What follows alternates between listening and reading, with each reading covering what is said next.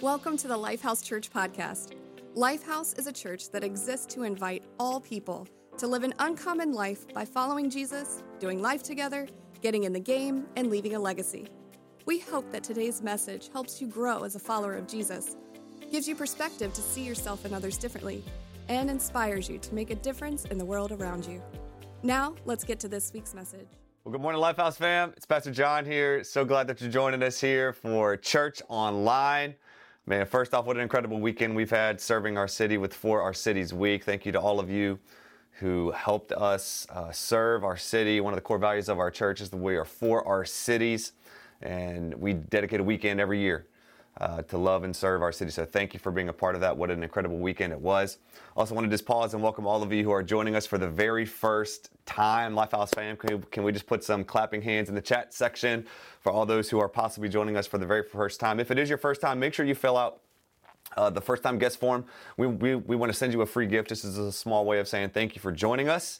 And we just hope you feel the love and welcome from the Lifehouse family. But also, too, if you are local, we would love for you to come and hang out with us in person. We have in-person services every Sunday, 9 and 10:45 a.m. at the Kiln Creek Regal Theater.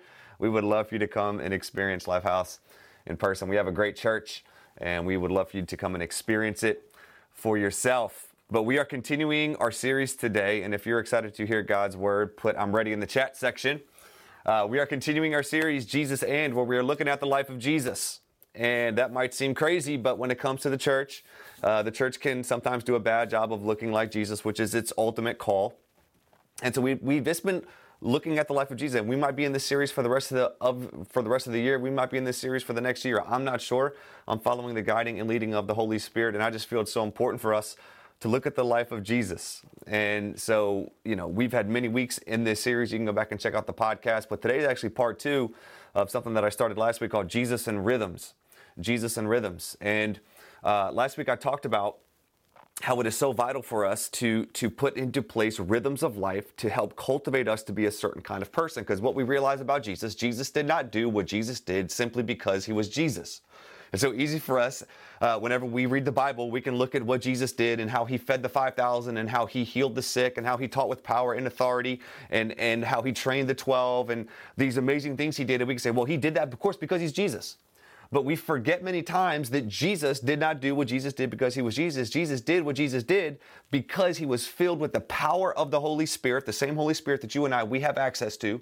But he cultivated his life. He trained himself. He cultivated a rhythm of life that helped him to be formed to be a certain kind of person. So Jesus had in place rhythms. He had in place disciplines because Scripture tells us that, yes, Jesus was God, but also, too, Jesus was fully human. And what we see is that what Paul actually brings up in the book of Philippians chapter 2 is that Jesus set aside his divinity. He didn't lose it. He just set it aside because he wanted to show you and he wanted to show me. He wanted to show us what was possible in a human body. That what is possible for us as followers of Jesus to accomplish. Because we're filled with the Spirit and we can cultivate a rhythm of life with habits and practices that help us become a certain kind of person. And that's what I started last week. And I talked about how we can see this one phrase in Scripture, as was his custom, that basically Jesus had these rhythms and habits that he did regularly that the writers of the Gospels point out. Number one, like you can see Luke 4:16, that as was his custom, he went to the synagogue. So Jesus went to a weekly gathering. He practiced Sabbath of taking a 24-hour period of resting. Luke 5:16 says Jesus often withdrew to lonely places and prayed. That Jesus got away from the hustle and the bustle and he practiced silence and solitude and time to just be with his Father and pray and to probably be reminded of who he was and to set aside time to hear and receive words from his Father. Mark 10:1 says, as was his custom, he taught them. So Jesus was engaged in Scripture, in Bible study. We can see that Jesus was a rabbi, so he would have memorized the whole Old Testament. So he knew God's words. He fed on God's words, and they fed his soul. Those are just 3 statements we see there, as was his custom. Jesus had in place habits and rhythms. And last week I talked about how the goal of these habits and rhythms is to, number one, bring awareness to God's presence. I called it the ABCs of rhythms. And these were the outcomes that we hope to see as we practice habits and rhythms. Number one, we have an awareness of God. And as we practice habits and rhythms to cultivate a certain kind of life and to become a certain kind of person, a byproduct is we're going to be more aware of God's presence. Right? Secondly, is that we see his boundaries as protections instead of restrictions. And thirdly, we live a life of communing with God, not compartmentalizing our faith, but communing with God. And I would love if you didn't have an opportunity to check out last week's message, please go and check out the podcast, because that will help make this week's message more relevant and more pertinent and have it make more sense, because I would love to dive back into those, but I got a limited amount of time. And so make sure you go back and check those out, because we want to be a church of rhythms. We don't want to be a church that just says do more. Just do more activity, just do more stuff, just do more business or church business activity. And it's like what we realize is that just activity doesn't change you. Some of you have been in church for 20 years, and if you look at your life, you say, I've done the church stuff, but there's not a lot of change. It's because it's not just about being active. It's not just about doing activity. It's about doing purposeful activity that purposely changes and forms you. Right? And that is my heart for our church, is that we will be a church of corporate and individual rhythms that help us become a certain kind of person. Now, here's the thing. Rhythms mean change, right? When we're putting into place new rhythms, and actually, let me pause and let me define for you a rhythm, because I'm saying that assuming you might know what that is, but you might not know. Rhythms, here's the thing, is a structured life that cultivates an awareness of God's presence, desire for God's best, his boundaries, and continuing communion with God as the norm. So whenever I mean rhythm, I'm talking about a structured life. A structured life, a life that is not just haphazard, a life that is just not whatever, whenever, however, but a rhythm that cultivates a structured life. Why? So you can have God at the center of it. God at the center of it. So this means change, because in the United States, it is training and forming you to have a certain rhythm of life. And you know this. You work yourself to death. You numb yourself with pleasure. You're always in a hurry. You're always distracted by your phone.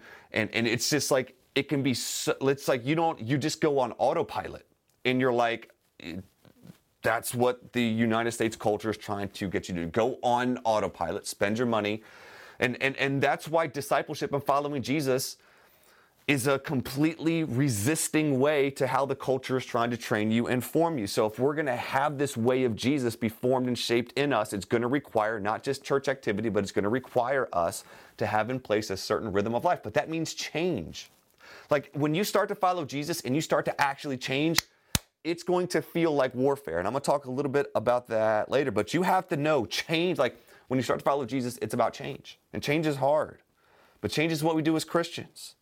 We are changing to be like Jesus. But here's the thing. If you're trying to change, but you're not aware of the nature of how Christian change works, I'm telling you, you're going to get flustered and you're going to quit trying.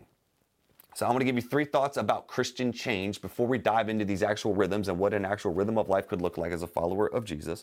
I want to give you 3 thoughts about change. Number 1, and y'all going to get sick of hearing this, but I don't care. We're going to say it the whole life of Lifehouse, right? Changing means training, not trying. Changing means training, not trying. We have to have, if we're going to have the bandwidth, if we're going to have the endurance to see change happen, my heart is that we would develop training, not trying. And why is this so important? Because to me, a trying spirit, a trying attitude comes from us trying to earn God's love, favor, and approval. And this comes from like self-will, self-empowerment. But training comes from already knowing you have God's love, have his favor, and have his approval, and it's spirit empowered. See, there's a huge difference between training over trying, which if you've listened to any of our sermons, you know that. But I think even at the core of training versus trying is when you have a trying mindset, it's basically with God, you're starting from a deficit. So you're like, what I do, the disciplines I do, the habits I do, it is to earn God's favor and his approval and his love. So since you're starting at a deficit, you're trying to earn. This is not the gospel, y'all. The gospel is you receive God's love through Jesus Christ, And as you receive his love by grace through faith, meaning your faith means you trust and believe in him. Grace means you could not earn it. It's what Jesus did, not what you've done. As you receive that, it gives you a new identity. Can you type new identity in the chat? A new identity. This is so vital because this means fundamentally in who you are, you have changed. You've gone from a sinner to a saint. You've gone from an enemy of God to a friend of God. You've gone from a spiritual orphan to now a son or daughter of God. And so this makes your identity in Christ secure. It irritates me in myself, in so many followers of Jesus I see. They aren't secure in their identity because they attach the mess ups they do, the failures they do, and they define themselves by what they do instead of who God says they are. And if we are going to have a solid base for change, if we're going to have a solid foundation to actually see change in our life happen with the right heart, with the right actions, it's going to happen as we understand we have a secure identity in Christ. Because if we don't believe and know that we have a secure identity in Christ, anything we do, we will then start from a place of trying to earn the approval and favor and love of God. And that's trying. And that will get old and that will get hard. But as we are secure in our identity and we know we did not receive this identity because what we've done, we've received it because of what Jesus did, and we receive that. And we gain righteousness. We are in right standing with God. This gives us security then to start training. Because the training is not to earn, the training is to become. Because the training is all about you becoming who you already have become in Christ. Y'all, this is such good news. And my heart for our church is that we would be so secure in our identity in Christ that then as we put in place habits and practices and as we train to be like Jesus, it would become a joy because as we do these things, we are simply becoming who we already are in Christ. Can I just look you in the eye today? Can I just and pray you hear my heart like if you have made a decision to follow Jesus and your deepest desire is him, to love him, to follow him, to go after him, to be like him, your identity is secure. So many of you question, like, am I saved? Am I really following Jesus? And here's one of the major questions. See, like really only God knows that. It's like we can't judge people's hearts, but we can judge fruit, right? That's what Jesus said, judge a tree by its fruit, right? But also too, one of the ways you can even judge yourself is to ask this question, like, is the deepest desire of your heart to become more like Jesus? And if you honestly say, I don't think so, then can I ask you to repent of your sin today and turn and follow Jesus? Because it's so easy for, like, if that is not the deepest desire of your heart, then I would have to say, has your identity been changed? Right? Because if your identity is in Christ, the deepest desire of your soul is, God, I want to become more like you. I want to become more like you. You don't have to wait till the end of the sermon, even if you want to pray that, like, Lord, save me. Lord, I want to become like you. Lord, let the deepest desire of my heart become you. You can do that right now. You can do that right now. But that is what it is, y'all. Like, we're training. But in training, you're secure. Your identity is secure. So just let me look in the eye today. Just say your identity in Christ is secure. The deepest desire of your heart is to become like him. This has to be the foundation for any type of change, any type of rhythm of change is that it's not to earn. It's because we've received that we then want to change. The second thought is this. Number 2, change is warfare. Y'all know this. You start to follow Jesus. You thought it was going to get easy. It became harder. You're like, why am I struggling? And fighting because you've made a decision to go in the completely opposite direction of your flesh and what the devil wants for your life. So there's going to be warfare. Change is warfare. Expect it to be hard. Expect it to be a battle. Even Jesus said, right, when Jesus was about to go to the cross, he had his disciples, he said, hey, stay awake with me and pray. And they fell asleep. Jesus said, yeah, your spirit is willing, but the flesh is weak. That defines us. Many times our spirits are very willing to change, very willing to become more like Jesus, but the flesh is weak. So that's why it's even more important that if the spirit is willing, if the desire to change is there, but the flesh is weak, what needs to be disciplined and what needs to change is the outside rhythms and practices to help train our flesh. You see even Paul saying, I beat my body so I can make it my slave. Like he's saying that I have a desire to serve Jesus, but just the desire won't intrinsically change the outside. The desire has to be matched with discipline.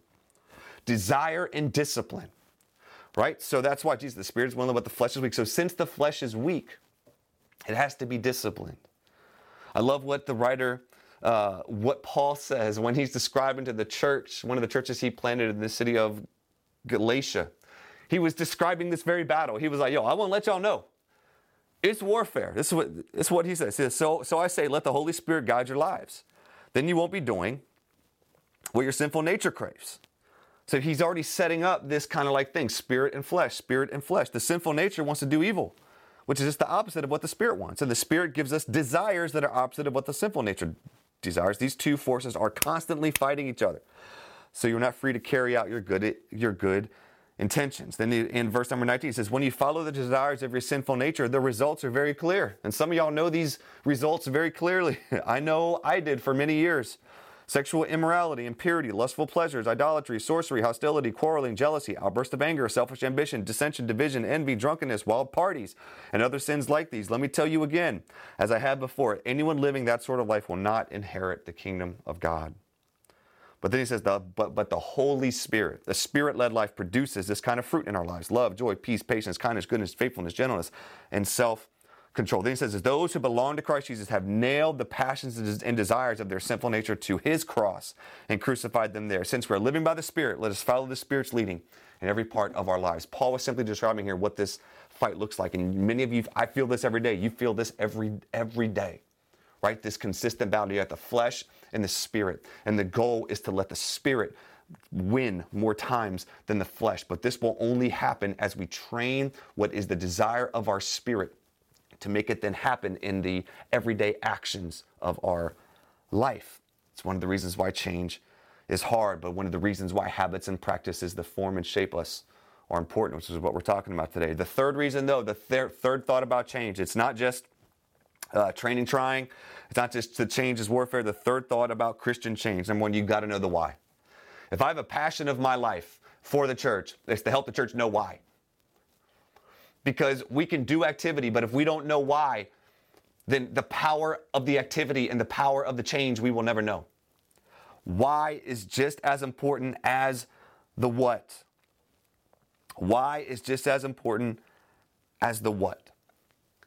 Why do we want to practice a Sabbath day of rest? Why do we want to tithe and be generous? Why do we want to get away in silence and solitude? Why do we want to practice gratitude? Why do we want to pray? And why do we want to get into Scripture? I can give you the what's all day, but if you don't understand the why, then it will be legalism. It will be legalism. It will be, like we talked about last week, religion, doing the right things for the wrong reasons. But my heart is that we would have relationship, which is doing the right things for the right reasons. But you've got to know the why. Because if you don't know the why, then you will see it as a box to be checked instead of a pleasure, instead of a joy, instead of as a way to be in relationship with God and to keep him at the center. Y'all, you got to know the why. So my heart is today is to tell you the why. Okay, so I'm going to get into practical rhythms. Now listen, this is what I know.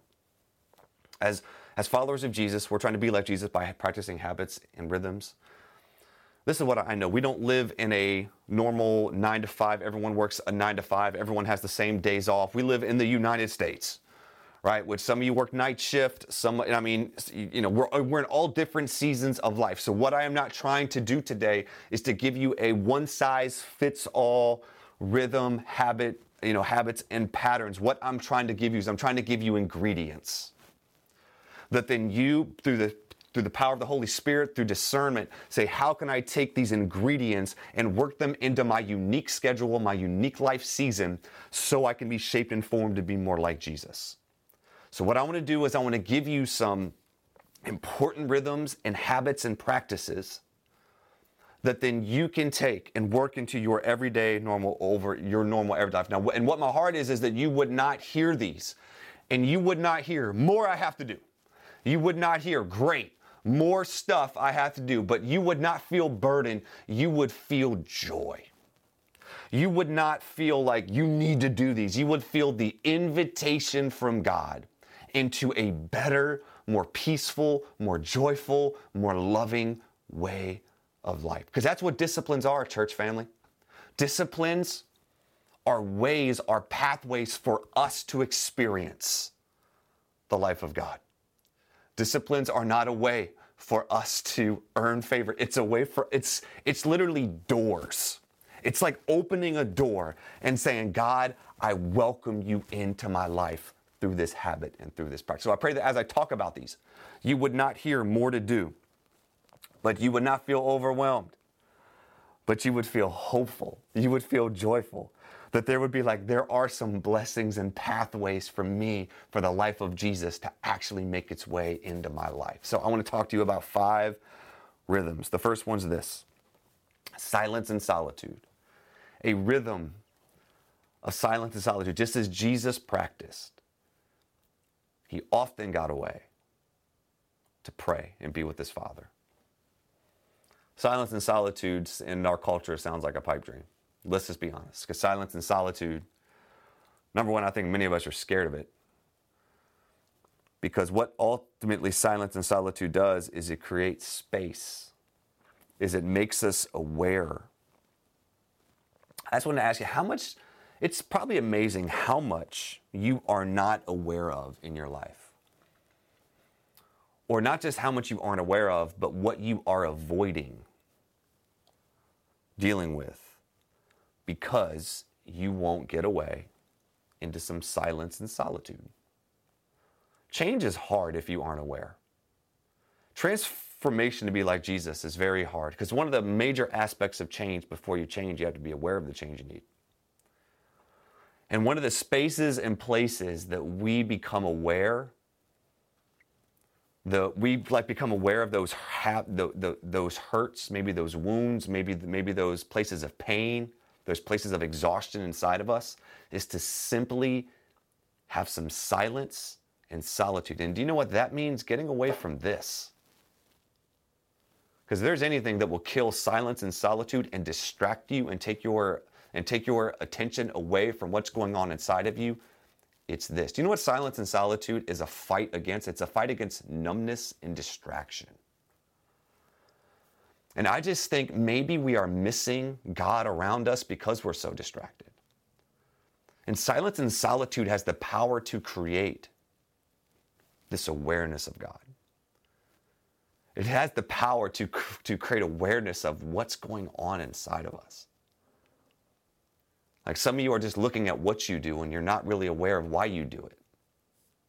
And what silence and solitude actually has the power to do is to help you realize, I am doing that because I'm hurt here, because I'm broken here. It's because I have a deficit here.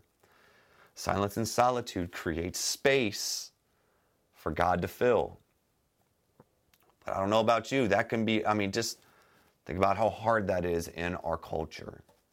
So creating time of silence and solitude is a punch in the face to the culture that wants you to be always on, always distracted, always watching a TV show, always have music on, always on. And I just think we don't have a great awareness of God. It's because we don't cultivate awareness. And where we cultivate awareness is in some time of silence and solitude. So when we think about a rhythm, a countercultural rhythm, a habit that could form us,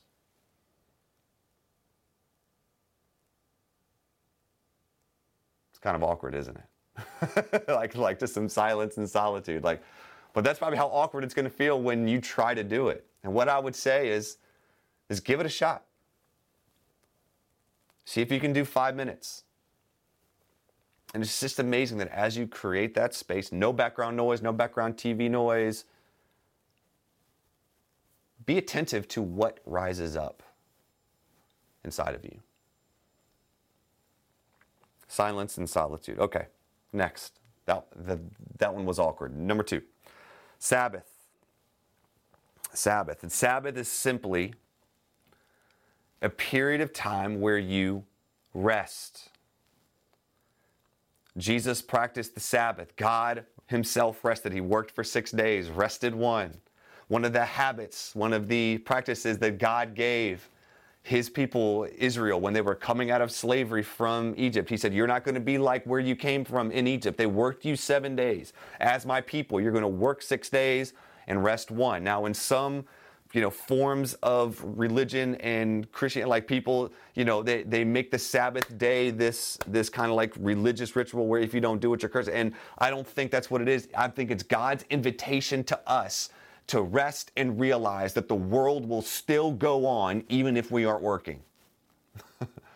Right? Like it is, and just think of what it does for our central nervous systems, to our minds and to our thoughts, to just rest and realize as I stop working, it is an act of faith. I'm taking my job, I'm taking what I'm responsible for, and I'm putting it in the hands of God, and I'm going to rest and bask in God's sovereignty and his ability to keep moving along what I'm responsible for as I am in faith resting. That's the power of Sabbath. Sabbath is an invitation to let God be God for 24 hours, right? But like I talked about last week, Sabbath is not just you vegging out. Sabbath is a day that you can think about and plan ahead. There's this term, it's called pleasure stacking, where what God actually is like find pleasurable things to do with stuff that it's not just rest, but it restores your soul.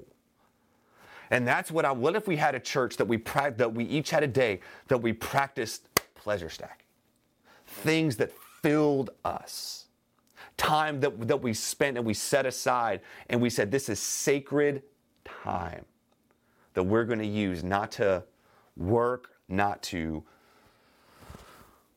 we're going to rest. Now, I know that sounds crazy. That is a fight against culture, because our culture always wants you on. And this is, you're going to have to be disciplined in this area. Like, this is something you might have to start off with 8 hours, maybe 16 hours, right? Like here's what I'm not trying to give you more to do. I'm trying to say this is an invitation from God so you can rest, because some of y'all are so stressed, you're so anxious, you're so full of worry. And the reason you have that is because you think you are more in control than you are, and you think you are God.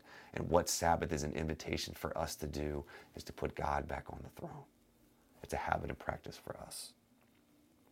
The Sabbath, it's a period of enjoyment. Jesus practiced Sabbath. And here's what it ultimately does. It reminds you your schedule isn't God, but God is God. And when you die, God will still be God. And if you stop working, God will still be God. God can work even while you're not.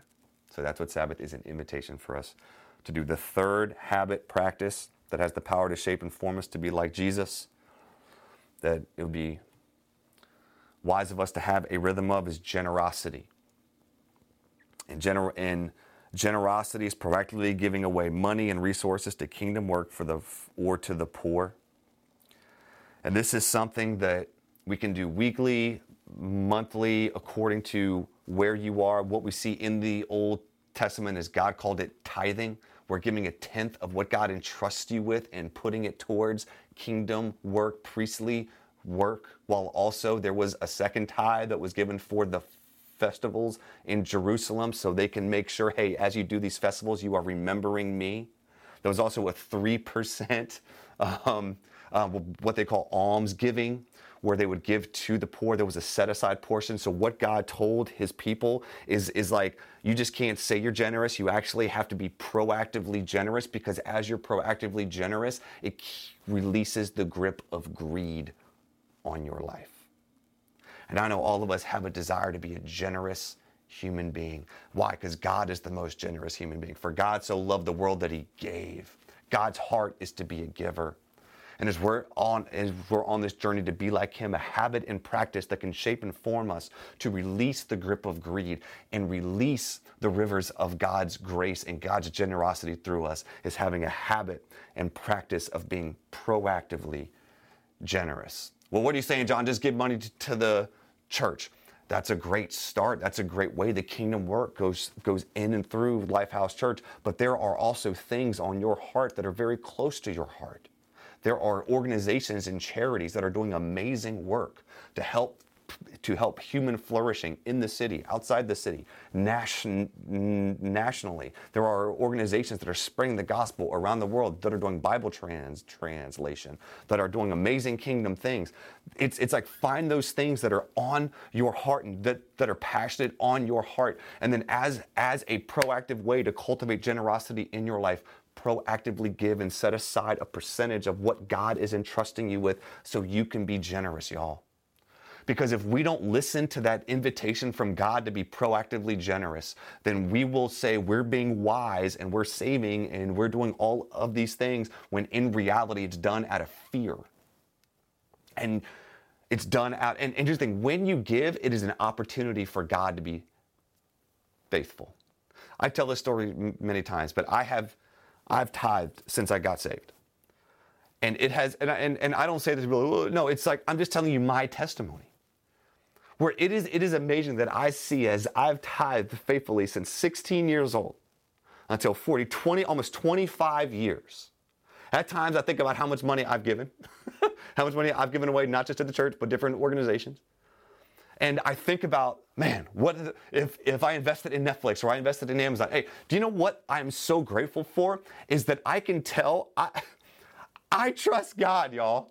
Like, at times, I will even give away money, and I'm like this, God, I can't wait to see what you're going to do. I can't wait to see what you're going to do. There was, matter of fact, a couple months ago, I felt the Lord lead me to give somebody money.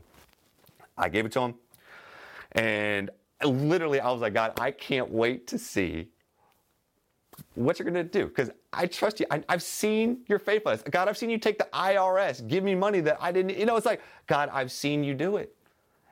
It's released the grip of greed. And it's crazy, like literally a week later, somebody handed me an envelope at church, said, hey, just want to let you know, love you. And it was 5 times the amount that I had given away. And I just laughed and I said, God, only you. And I don't tell you that to be like, God's going to be this cosmic stock market, anything as you give, but as I have practiced, as people practice, it releases fear and it makes God is going to be a provider. That's what the invitation is. Giving is an opportunity for God to be a provider. Now that doesn't throw away your responsibility to budget, your responsibility to be wise, your responsibility to manage what God has given you. But in that management, don't forget the proactive way, the invitation to be a generous person, the invitation to be more like God is in you practicing intentional generosity. That's a discipline, a habit, a rhythm, a practice that has the power to form and shape you. Let's be generous people. All right, the fourth one. We talked about silence and solitude, Sabbath, generosity. The fourth one's fasting. Oh, fasting. Man. Fasting has the power to attune our senses to God's Spirit. Because here's the thing, right? Fasting releases the appetites we have from being God of our life. What would change in your life if you had the power to say no to it? That is really what the heart behind fasting is. Fasting is cultivating the no muscle. So you can say no to what the flesh wants, and you can say yes to what God's best is, and that's a spirit-empowered, a spirit-led life. Jesus said, when you fast. He didn't say if you fast. He said, when you fast. And one of the habits and practices that I think will be one of the most formative is if we would weekly, maybe one day per week, corporately as a church. So all of these things that I am telling you, we are trying to figure out ways to have them as a way of life in our church, where we are not just saying, hey, do them on your own. We are saying, as a church, how do we cultivate these practices in a way that we can practice them together? So we're praying about, we're going to have maybe a corporate day of fasting weekly where we call our church to fast. We call our church to put aside food. We call our church to put aside their cell phones, their social media for one day per week to focus on prayer.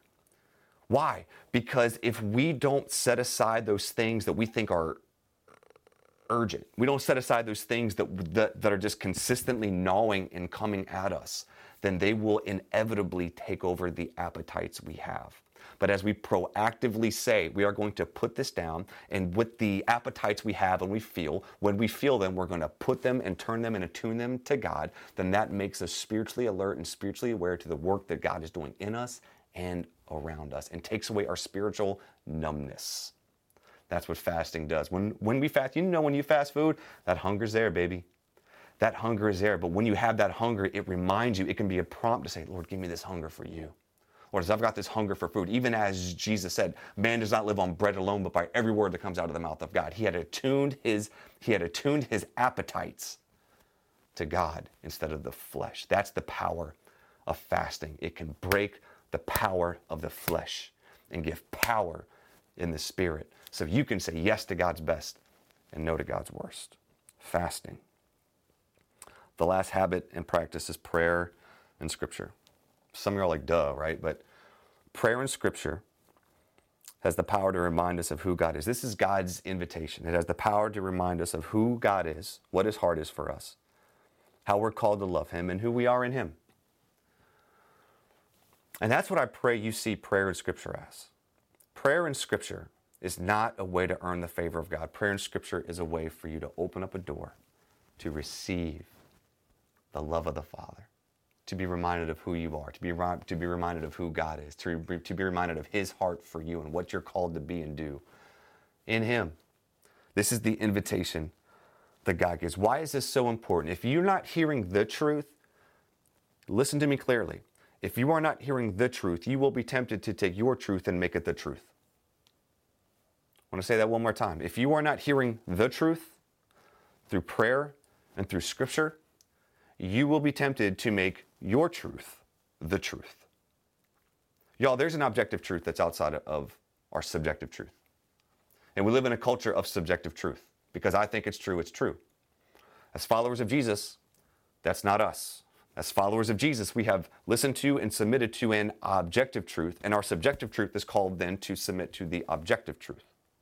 The subjective, now it's not wrong to have subjective truth. It's not wrong to be in tune with what you feel and what you think and why you think what you think. But at the same time, as followers of Jesus, we have given up the right for our subjective truth to be the truth, and have taken our subjective truth and submitted it to the objective truth, which is God in his word. And if we don't open up pathways and ways and doors for prayer and for scripture to shape and form us, then we will be tempted for our truth to be the truth. And we are in trouble. And what we see in Romans chapter 1 is Paul actually calls that God giving them over to a depraved mind. God will give us over. 1 Corinthians 6, Paul says this, you are not your own. You were bought with a price. Therefore, honor God with your body. What would it look like for you to have a daily rhythm, a daily habit, a daily practice of time with God in Scripture? Prayer is not just you talking to God. Prayer is you listening. You remember when Jesus was teaching about prayer? He literally, our Father who art in heaven, hallowed be thy name. Thy kingdom come, thy will be done on earth as it is in heaven. Give us today our daily bread. Like it. He wasn't saying and even Jesus talked against praying showy prayers. Prayer is ultimately you sitting in the presence of God and you talking to your dad, right? God, sorry. It's like, God's like, God, you know what I need. You know even what I need even before I ask. It's about you coming and just being in his presence and sitting there and listening and you sharing your heart and pouring it out to him. Y'all, prayer in scripture is literally a meeting with God. What if you put a 15-minute, 30-minute meeting with God on your calendar every day? And if someone says, hey, I've got this, say, no, I've got a meeting that day. I'm sorry. And we're going to give you some resources, ones that we think are really, really good, that kind of lead you and guide you daily, that have just been really inspirational personally to help you have and cultivate this daily rhythm with God so you can meet with him on the daily? Like, what would it look like? I mean, just think, y'all, every morning, every day, we have the opportunity to meet with the God of heaven and earth.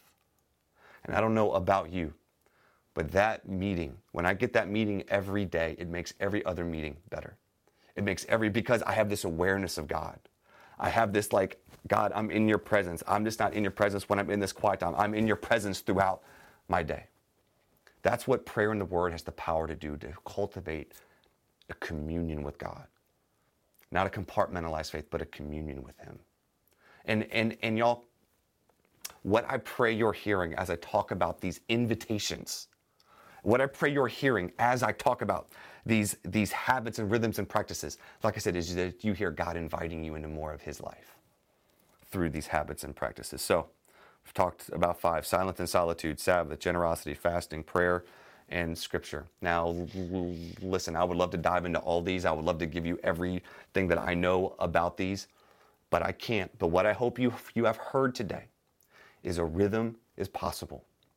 A rhythm is possible. A rhythm can be a way for you to cultivate this kind of life, to be with God. Why? So you can be aware of his boundaries, you can be aware of his presence. You have a desire for his boundaries, for what are best, and you have a communion, a communion life with God. So we're going to help you as a church do this. So we are actually in the process of creating something called training camps. Type training camps in the chat section. Training camps are going to be weekend events that are going to be centered around helping you cultivate one of these practices. What do we mean by that? So we're going to have a training camp based on Sabbath. How do you process Sabbath? We're going to have a training camp based on scripture and prayer. We're going to have a training camp based on generosity. We're going to have a training camp based on fasting. We're going to have a training camp based on prayer and scripture. Because we just don't want to tell you do these things. We want to create environments and places for you to come and hear, learn, and practice. And then take what you learn and put it into your normal, everyday life and rhythm. Why? So we can become a certain kind of person. We're actually working on these right now. And if you want more information about these, we're actually going to be putting on a couple of these in the fall. If you want more information about these, we're going to keep them. We're going to keep the registration low to about 12 people each training camp.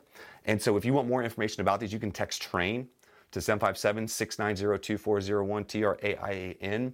And that will just be a way to let us know that you are interested. And when signups go live, you will be notified first about these training camps and have first dibs to sign up. Because I just don't want to tell you do these things. I want to say, hey, these are the important things in cultivating a rhythm with God so you can have awareness, you can have a desire for his boundaries and be in communion with him. But also too, I want to let you know that we are, as a church, creating ways to put tools in your hands for these things to become a reality in your life. Jesus and rhythm, y'all.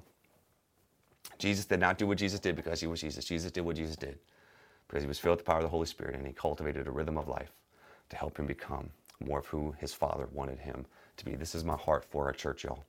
My heart is not to just have us active. My heart is just to not have us doing church activity, but it's to have us doing habits and practices that will cultivate in your life individually the presence of God, the awareness of God, and a desire for his boundaries. I love you, church.